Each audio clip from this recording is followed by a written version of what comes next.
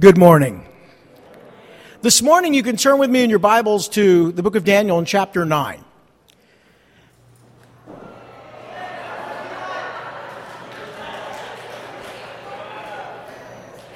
Yeah, you see that? The book of Daniel in chapter 9. Well, what I'm most taken by, and we're still recording over there, right, Juan? We're good? Everything's working? Good. What I'm most taken by in Daniel chapter 9 is the heart of Daniel. Because for someone who was traumatized at a young age, and I say traumatized because he was taken out of his country, taken into captivity, taken prisoner, his life was threatened on multiple occasions. I think we all know that by now. He was living in a world that was filled with idolatry and wickedness. He was living in a world that you and I would never choose to live in. And yet with all the trauma in his life, he, rather than becoming bitter and turning his back on God, he served God more faithfully than anyone else at that time, really. So what is it about a person that they go through trauma, they go through difficulty, and they don't become bitter, they become better? I've thought a lot about that because we've all experienced some degree of trials and tribulations and trauma in our lives. We all have. There are things that have happened in our lives that we wish didn't. And there are things that have happened that we sometimes, if we're honest with ourselves, maybe even blame God for. I know that maybe our minds know that's not right, but our hearts seem to think differently. Many times we feel that if God was loving, He wouldn't have allowed the things that have happened to happen. That's a very normal and human reaction to trauma. So this morning, I want us to look at this prayer. We're just going to look at the first 19 verses of chapter 9. We'll go into the rest of the prophecy next week. And I want us to really look into the heart of Daniel and ask ourselves the questions. Would we be able to, under these circumstances, pray in faith? Lord Heavenly Father, we ask you to help us this morning. We thank you for bringing our power back to full force today as we look forward to worshiping and fellowshipping together and being in your word.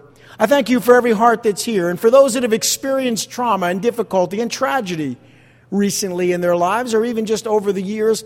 I pray that this morning's message would be especially helpful in reaching their hearts, reaching our hearts, and helping us to be the people that you've called us to be for your glory.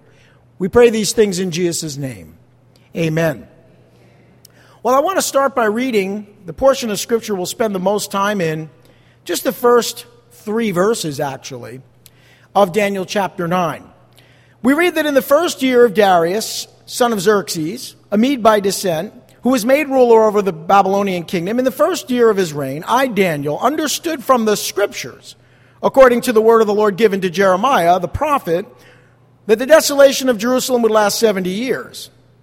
So I turned to the Lord God and pleaded with him in prayer and petition, in fasting, and in sackcloth and in ashes. We immediately see that Daniel's response and reaction to 70 years of captivity is to read the Scriptures and pray in faith. To read the Scriptures and pray in faith. Here's the problem. If you are a bitter person as a Christian, more than likely there's 2 things you're not doing consistently. You're not reading the Scriptures and you're not praying in faith. And I would say for anyone going through a difficult time, that those are the 2 things that will keep you in the love of God. That is, in the place where God can reach you with His Word. If you allow yourself to be separated from God, that is separated from His Word and separated from Him in prayer, you will become bitter. And you will start to make all kinds of excuses for why God isn't good to you. And I find that many times Christians during times of trial, like things we're going through in our nation today, oftentimes become very negative. And they don't tend to have an attitude of faith because they're focused on the things that are going on around them and not on the Scriptures and in prayer. Daniel, in the midst of a trial, in a nation far worse than our nation is at the moment, was able to, because he was reading the Scriptures and praying, come to a place of faith and blessing. come to a place where God could speak to him and reveal to him his heart. And that's what we all want, but it isn't rocket science. It is simple. He was in the Word. He was in prayer. Now, Daniel had been in captivity almost 67 years.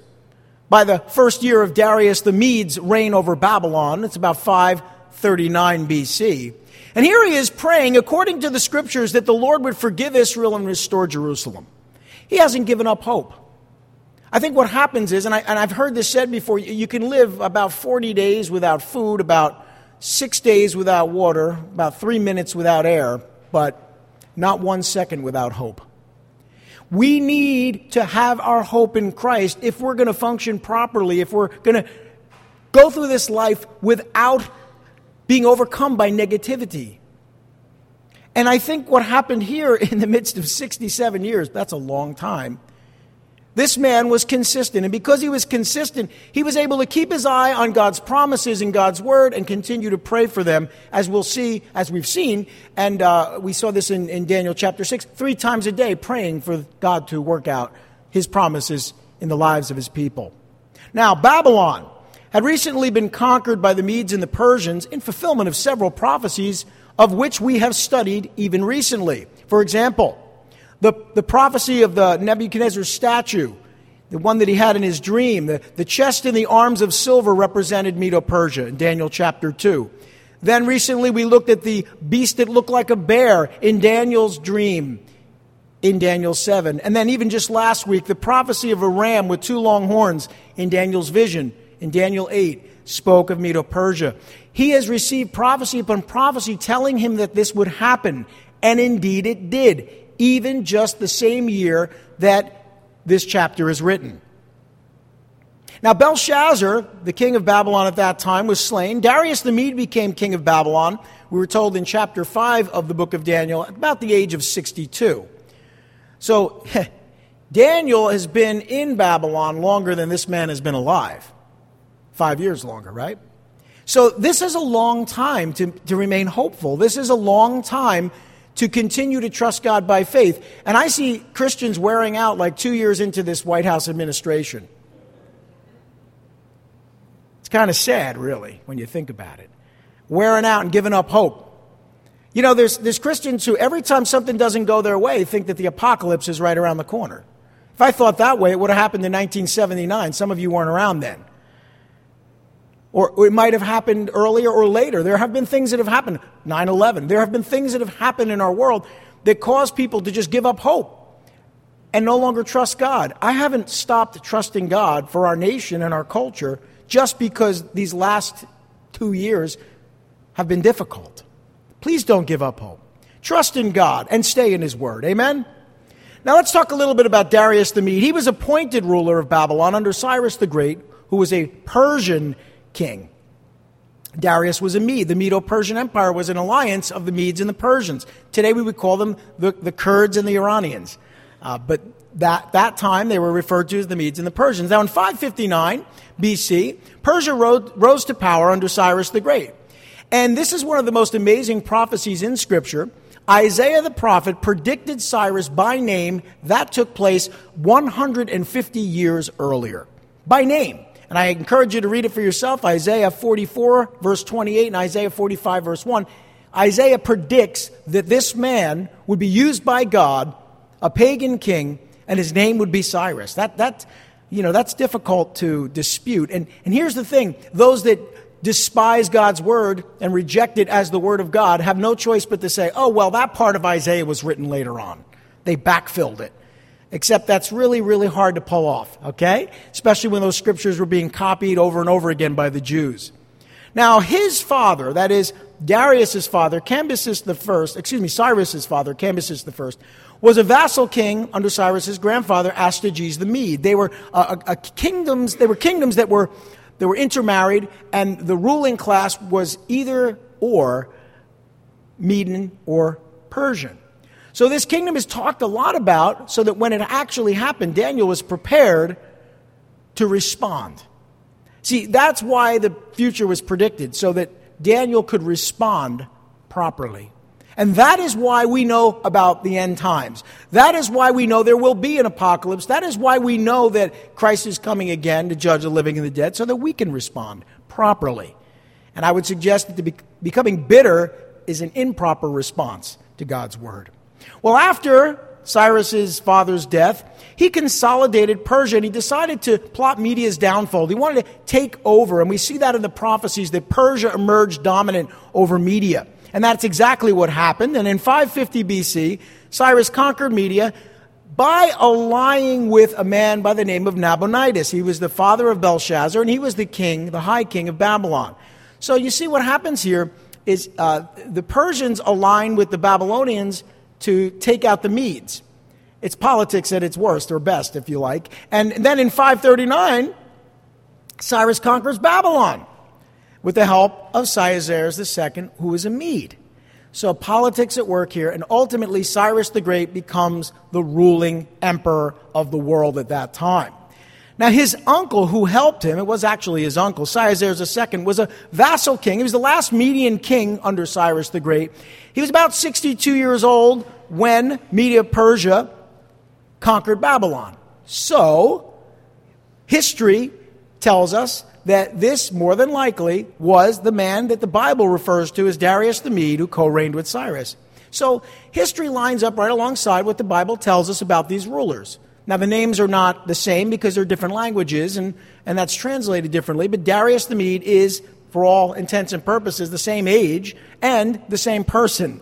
So all of that is to say that Darius, and we saw this in Daniel chapter 6, made very few changes to the existing government after the fall of Babylon. In fact, he had conquered the city without a fight by winning the support of the people in advance. He appointed 120 government officials as satraps to rule throughout the now conquered kingdom. This is the political background of where Daniel finds himself at this time. He also appointed 3 administrators to whom 120 satraps were accountable, and Daniel was one of these 3 administrators in a very influential position within the kingdom. So after many years, Daniel is now in the place of influence that he had been before, maybe 23 years earlier. Daniel was to be promoted by Darius. We know this from Daniel chapter 6, verse 3. Darius planned to promote Daniel to the position of prime minister of Babylon, really the number 2 position in that city. Now, Daniel, throughout his career, throughout those almost 70 years, had served as a king's counselor, provincial ruler of Babylon, and as chief of the Magi. The Magi we're familiar with because they show up in Matthew's gospel when Christ is born. But he was the chief of the Magi. Now we know where they got all their information about the star and about when the Christ would be born. Well, Daniel had only very recently returned to this position of influence and power in Babylon. He's about 80 to 90 years old at this point, having lived in obscurity after Nebuchadnezzar's death, again, about 23 years earlier. Now, he seems to have been serving in government at some lower position, but he was appointed prime minister of Babylon on the very night that the city fell to the Medo-Persians. We saw this in Daniel 5. It's kind of a little bit of a recap of some of our studies. But he didn't actually have the opportunity to serve as prime minister for more than a few hours when the kingdom was taken over by the Medes and the Persians. But now, Darius planned to honor Daniel's appointment by Belshazzar based solely on his outstanding ability. Having just gotten to know the man, he could see this is the guy you want in that position. So you see, Daniel, even at the age that he was at, between 80 and 90, after spending almost 70 years as a prisoner in a sense, being taken into captivity, was so outstanding that even at that age, he was recognized for his outstanding abilities. This is what being faithful to God will do in your life. Staying in God's word, staying in prayer, remaining faithful to God, remaining positive because you trust God will bring outstanding results in your character, and people will see it. But the reverse is also true. If you give yourself over to negativity and complaining and worrying and, oh, woe is me, and, oh, I was traumatized in my youth and therefore I can't get past it. If that's your life, then no one's going to look at you and say, wow, what an outstanding person. She's outstanding. He's outstanding. They're going to say, you know what? They stand out, but for the wrong reasons. I don't want to be around a person like that. Have you ever been around a person, and I hope you're not this person, who's just, oh no, here comes Debbie Downer. You know, the sky could be sunny, it could be wonderful, and they're saying, yeah, it looks like rain. Things could be going well, and you can say, yeah, but for how long? No one wants to be around a person like that. Daniel was not a person like that. He actually understood from the scriptures that the desolation of Jerusalem would last 70 years. He understood that. How did he know that? From another prophet. It's interesting, God didn't necessarily reveal that to Daniel directly. He revealed it to Daniel through another prophet, the prophet Jeremiah.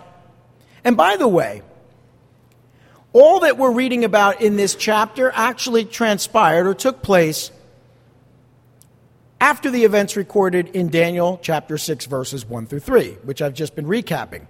But it happened before Daniel went into the lion's den in Daniel chapter 6, verse 4. So somewhere in the middle of that chapter, in the events that are recorded, Daniel receives a vision, but right now he hasn't received the vision yet. He's just praying.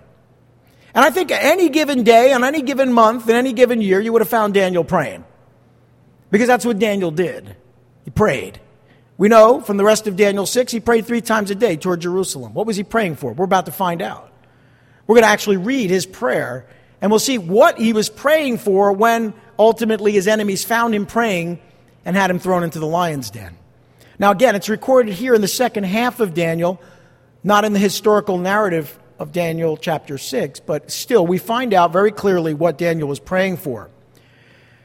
Now, this was about 8 years after he had received the vision that we studied last week in chapter 8. Now, I know last week was a lot of information.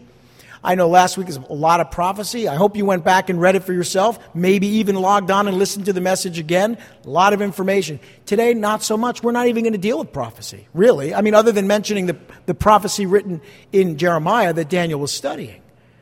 Today, I really want to be about prayer and studying God's Word. Today, I really want us to understand the importance of those things, that our character may reflect Christ. Amen?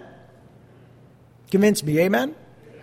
Okay, so Daniel's studying the Word of God. What book is he studying? Jeremiah. And specifically, he's studying Jeremiah chapter 25, 11 through 14, and Jeremiah chapter 29, 10 through 14. So I'm going to read those for you, and then you'll have an idea of what he was reading and why he prayed the way he did. So in Jeremiah chapter 25, verse 11, we read,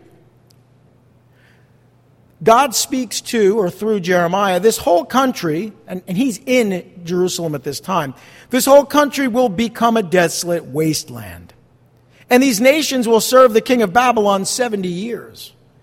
But when the 70 years are fulfilled, I will punish the king of Babylon and his nation, the land of the Babylonians, for their guilt, declares the Lord, and I will make it desolate forever. And I will bring upon that land all the things I have spoken against it, all that are written in this book and prophesied by Jeremiah against all the nations. They themselves will be enslaved by many nations and great kings, and I will repay them according to their deeds and the work of their hands. Now that was written during the time, or actually it was first written before Israel went into captivity.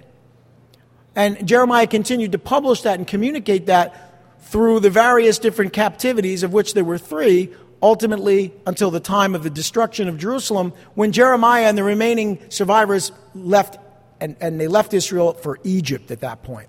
But in Jeremiah chapter 29, a little bit more information. Daniel was probably aware of this as well. In chapter 10, verse 10 of that chapter, we read, "This is what the Lord says. When 70 years are completed for Babylon, I will come to you and fulfill my gracious promise to bring you back to this place." And then we get to verse 11, which I think everyone here has probably heard before. "For I know the plans I have for you, declares the Lord. Plans to prosper you and not to harm you. Plans to give you hope and a future. Then you will call upon me and come and pray to me, and I will listen to you. You will seek me and find me when you seek me with all your heart, and I will be found by you, declares the Lord, and will bring you back from captivity. I will gather you from all the nations and the places where I have banished you, declares the Lord, and will bring you back to the place from which I carried you into exile." See, we're so familiar with that scripture, and yet we really don't know the context. It's a scripture you can quote out of context. It's still true. God has plans for us. But in context, it's about this subject that we're dealing with today, the captivity of the Jews at the time of Jeremiah, but really predicting the time when Daniel in chapter 9 would be praying for this very thing. So Daniel reads those scriptures. He's familiar with them. He's probably read them many times. And he sees the fulfillment, at least the partial fulfillment, of Babylon being judged by Medo-Persia, which he was aware of through various prophecies, and he says, now's the time. And I think that's the wonderful power of prophecy. And I've said this before, when you see things fulfilled, it proves your faith in God.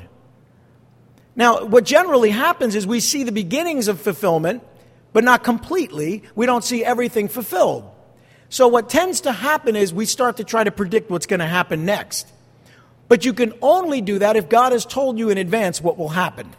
Now, God told Jeremiah, and Daniel read it, that they would return to their land. So he could anxiously expect that God would return them to Jerusalem, because God said he would. And when God gives us a promise, that promise is yes and amen. So think about the heart of Daniel. That's really what I want you to focus in on here. He's studying the book of Jeremiah, and he refers to Jeremiah's writings as Scripture. Did you notice that? Called them Scripture, even though they were written during his own lifetime. Jeremiah and Daniel were alive at the same time. He recognized Jeremiah as a prophet of the Lord who recorded the word of God. He doesn't necessarily call himself a prophet, but he refers to Jeremiah as a prophet. And the Lord God spoke to Daniel through his word, through Jeremiah, concerning his present circumstances in Babylon. What I guess I'm trying to say is, no matter when the word of God was written, God can speak to you through his word about your present circumstances. Amen. That's the important thing. If you're not sure of what God is doing in your life, if you're confused about the things that are going on in our world, why aren't you in the Scripture? Well, I guess I'm preaching to the choir because you're here this morning in this lovely, air-conditioned, well-lit sanctuary, listening to a sermon from God's Word. So you are studying God's Word. So my guess would be when you leave here today, you'll be encouraged. At least I hope that's the case. You'll be encouraged in worship, in fellowship, in prayer, but also through the study of God's Word. This is the place, not necessarily this church or many good churches, but a good church, a Bible-believing church, is the place that you and we need to be on Sunday mornings, maybe even Wednesday evenings, and in God's Word each and every day. Amen? See, I guess what I'm trying to say to you is there's no medication that can fix that perspective once you become bitter and negative. People try. They develop unfortunate habits and try to cope with the world as it is. And so they end up dying from overdoses or getting involved in unhealthy relationships or unhealthy behaviors that destroy their lives. What God would rather you do, quite frankly, is that you seek Him. He has plans. I know the plans I have for you, the Lord says. Plans for good, not for evil. Not to harm you, but to give you hope and a future. Amen? See, that's the real message this morning. You can have hope in Christ. You do have a future. Now, there will be trials, there will be difficulties. There certainly were in Daniel's life. But there's hope. And you can have faith in God. And the way you're going to be able to see that, and the best explanation I can use is, back when I was a kid, I remember going to see these 3D movies. For a while, these things were making a resurgence a couple years back. But we'd see these things, and they had those like cheap paper glasses. Remember those glasses? One was like red and one was green. Remember how ridiculous that was? Okay. And it was really, really poor quality. But if you tried to look at the screen without them, you'd get a headache. It was all like blurred and distorted. But you put these funky little glasses on, and it looked not great, but it looked kind of, you could at least see it. I think the Scripture is so much better than those paper 3D glasses. Once you put on the lens of Scripture, you're going to see things that are going on in the news. You're going to see things in your world, in your neighborhood, in your country differently. See, I see all the turmoil in our country right now as a good thing. What? Yeah. Why? Because it's a God thing. I've seen this from the beginning. When things sort of went south in our government about 2 years ago, I realized, you know something? God's in control of this. People say, how can you say that? Well, because God is sovereign. That's the theme of the book of Daniel. Amen? But how can you say that? Why? Really? God's not on the throne now because, depending on how you feel about this, the last election was stolen? So wait a minute. So God's not in control anymore. Yeah, you see, that's what you sound like because that's really what you're saying. I recognized right away, I think God's given them enough rope to hang themselves. They got everything they wanted, and look what they've done with it. Something tells me things are going to change rapidly this fall. And then we got a few people saying, yeah, but they're going to steal the election again. Yeah, okay. Remember Daniel? All right? Stay in the Word and pray. God is in control. God is in control. Amen? All right. Well, here he is, studying God's Word, hearing from God, and he comes across Jeremiah's 70-year prophecy. It's truly amazing, this prophecy. It's mentioned a few times in Scripture. They had been in the land for 490 years prior to the 70 years of captivity where they weren't following God. They were existing as a nation, but they weren't giving their land a rest every 7 years, which according to the law they were supposed to do in the book of Exodus and Leviticus. They had not obeyed God's law concerning the Sabbath rest. So God told them that the land would enjoy a total of 70 Sabbaths during the captivity. It's God's way of bringing judgment, but also correcting their behavior. They weren't trusting God every seventh year. He told them in the 6th year, you'll gather twice as much and give the land a rest in the 7th year, which is just good agricultural sense. And then in the 8th year, you can plant and sow again. They just couldn't trust God with that. The way some people need to work 7 days a week because they can't trust God will provide for their needs. The way some people can't trust God with their lives. You realize you're working against yourself when you do that? Oh, but I make time and a half on Sundays. Yeah, and God can give you a lot more than that. Amen? Now, some people, we understand, have to work on Sunday, but please take a day off once a week, please. That's the heart of the Sabbath, which was, not made for God, but made for men. It's supposed to be a blessing. And let that speak to you if it needs to. So, Judah would be judged for their refusal to listen to God's word through the prophets. That's what Jeremiah made clear. This is before it happened. And Jeremiah predicted the final destruction of Jerusalem by Babylon in 586 BC, which Daniel saw happen, but from Babylon. This prophecy, he was given by Jeremiah in 605 BC, before it happened.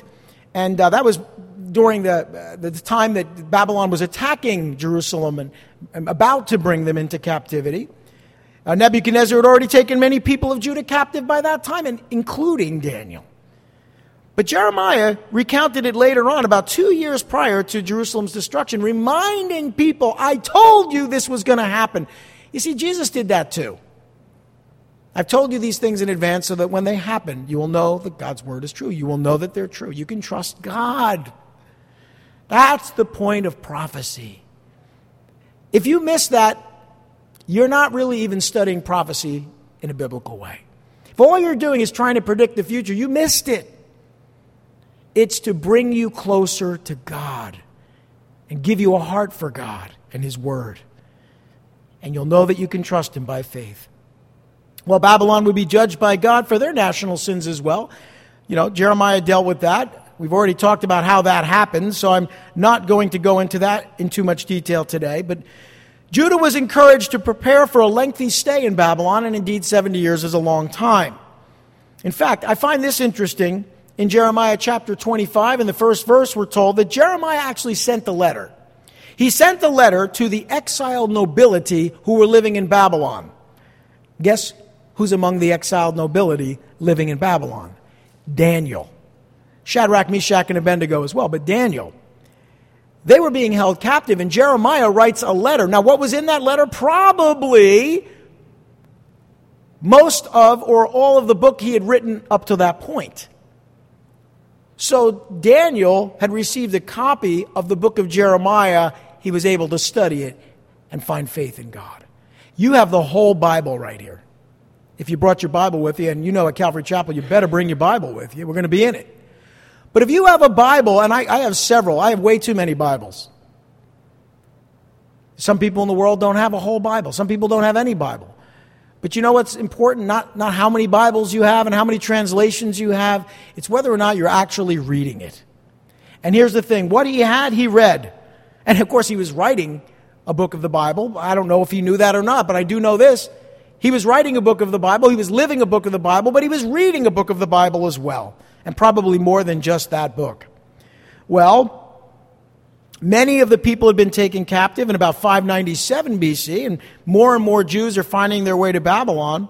But he sends the letter by way of King Zedekiah's courier in about 597. So shortly after Daniel arrived in Babylon, he has this letter and these predictions. And so most of that 70 years, he's waiting for the 70 years to transpire, to happen. And then he's praying that God would fulfill his promise to bring them back. And that's where we find Daniel in chapter 9.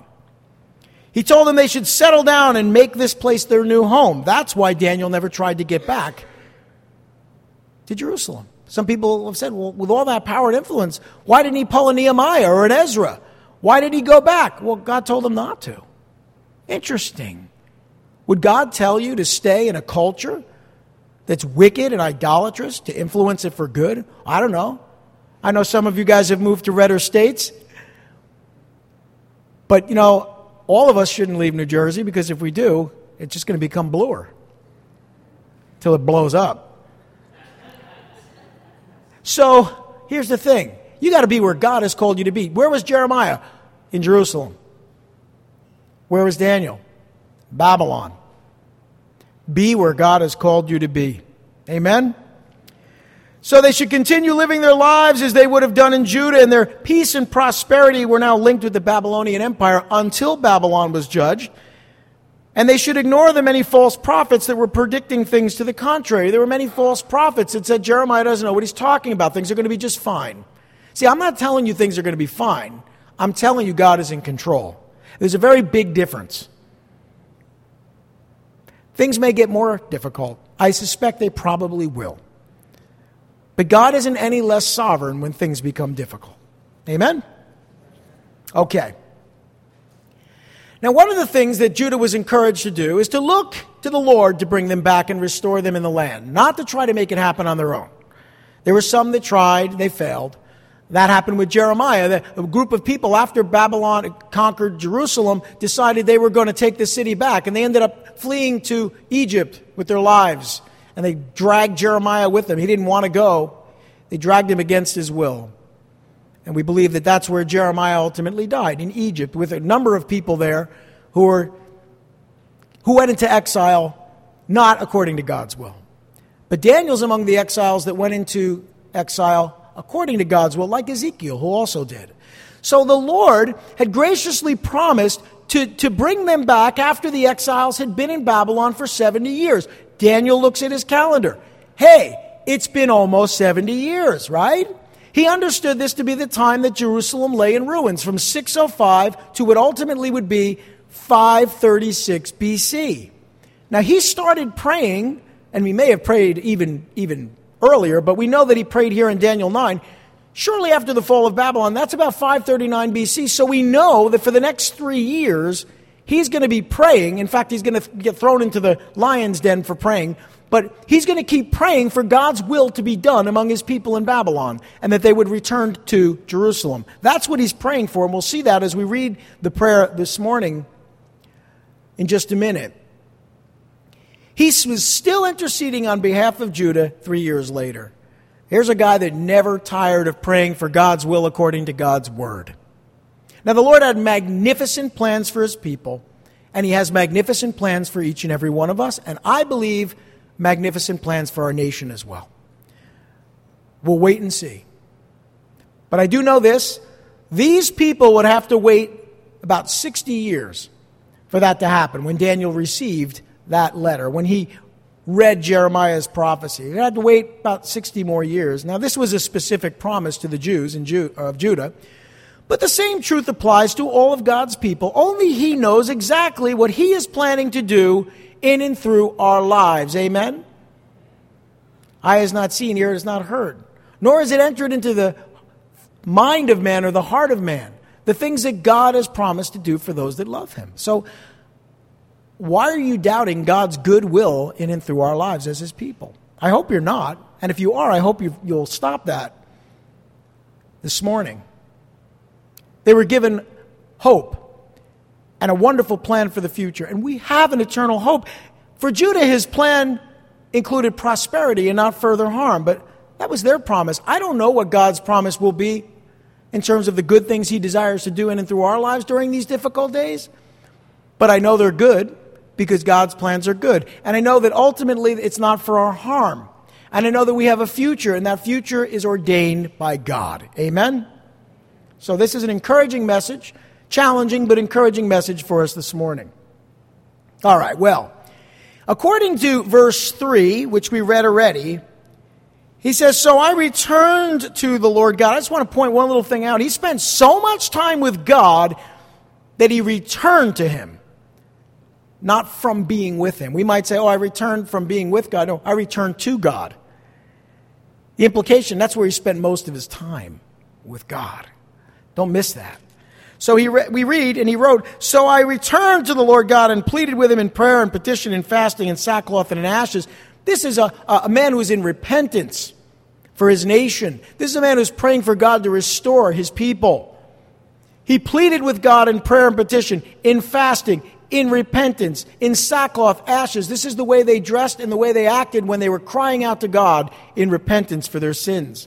You see, his study of the Scriptures didn't just make him smart or bright or clever. They motivated him into action. And that action was the study of God's Word and prayer on behalf of his people, and specifically repentance. Listen, we don't desire the knowledge of the future as much as the result of this knowledge in our souls. And I'm very careful when we study prophecy to make that point. We're looking for the Word of God to affect us, not to try to be able to predict what's going to happen a week from Tuesday. Well, we should be as affected as Daniel as we study the Bible and specifically prophecy. Now, one of the things we know is he prayed toward Jerusalem, where God had promised that he would return them. We read this in Daniel chapter 6, verse 10. He prayed toward Jerusalem. He prayed consistently in humility before his God 3 times a day. Obviously, he believed in the promises of God in his word.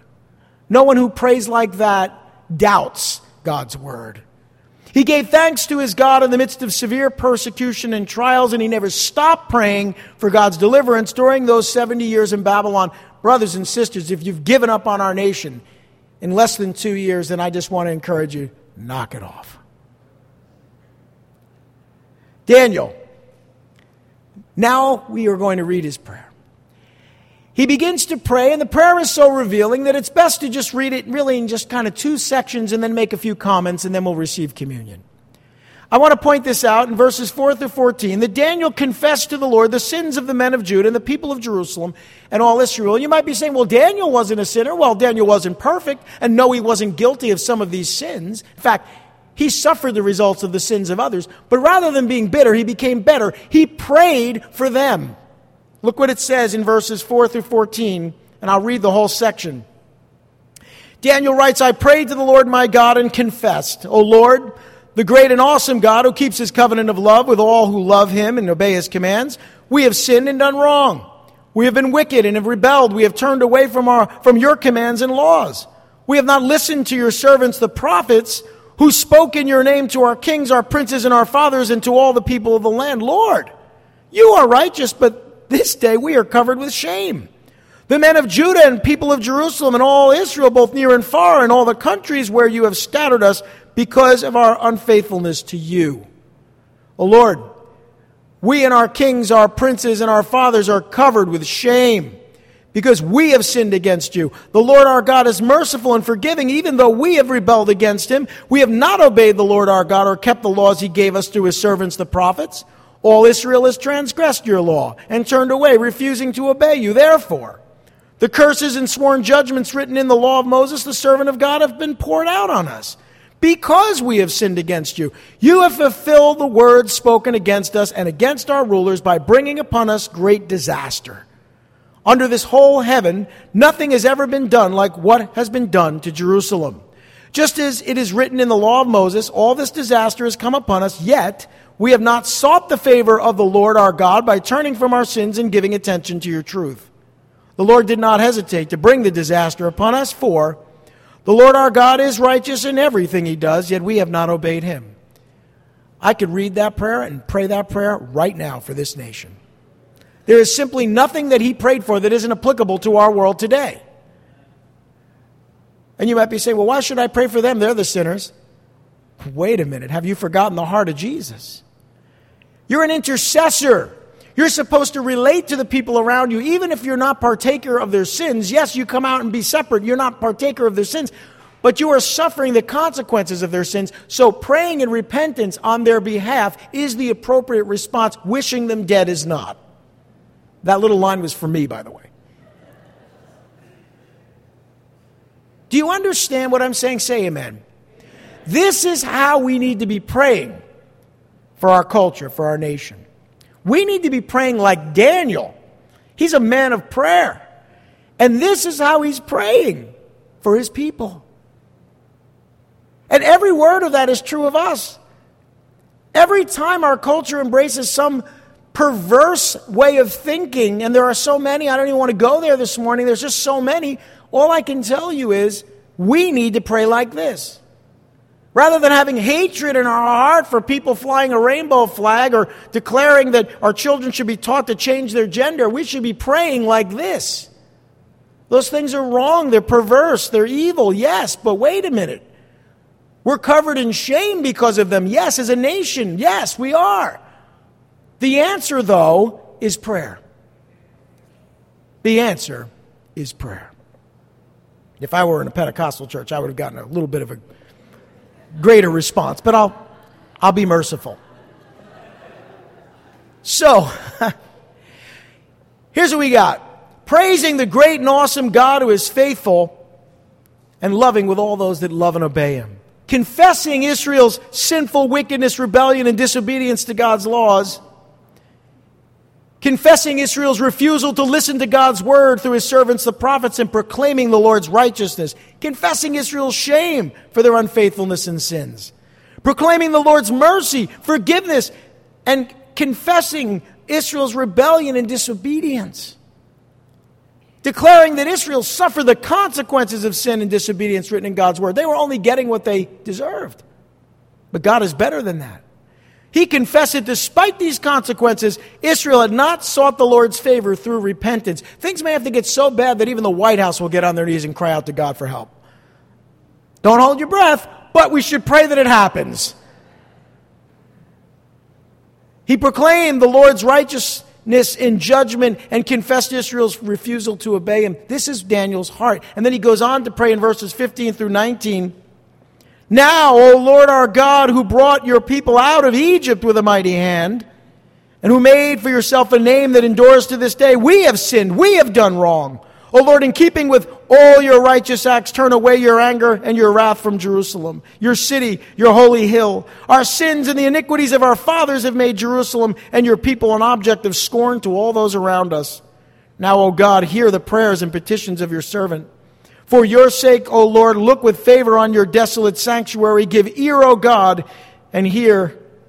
Open your eyes and see the desolation of the city that bears your name. We do not make requests of you because we are righteous, but because of your great mercy. O Lord, listen. O Lord, forgive. O Lord, hear and act for your sake. O my God, do not delay, because your city and your people bear your name. If you wondered how we should be praying at this time, or even what we should be doing during these dark days, you have your answer. God has spoken.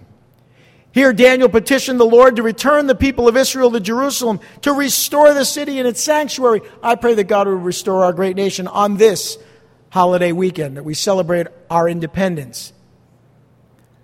Let's also celebrate our dependence upon God. He praised the Lord who delivered Israel from the bondage of Egypt, confessed their sins as well. Appealed to the Lord's righteousness to turn away his anger and his wrath from their city, the city of Jerusalem. Acknowledging that Israel's sins had brought the Lord's judgment on Jerusalem and on them. There's a reason why nations suffer at the hand of God. He appealed to the Lord to hear his prayers, to look with favor on his desolate sanctuary and city, and he prayed not because of Israel's righteousness, but because of the Lord's great mercy. Finally, he prayed for the Lord to hear his prayers, forgive Israel's sins and act on their behalf, and to do so without delay. And I'll pray along with John, even so, Lord Jesus, come quickly. As we prepare to receive communion, the worship team comes up. May the Lord give us this type of heart for our people as a nation and the church as well. May God give us faith and hope and instill in us the truth that God is in control. Amen? That is the theme of this book. And may it be the surrender of our heart to God to trust Him in all things. Lord Heavenly Father, we thank You for Your word. We thank You for Your grace and Your mercy.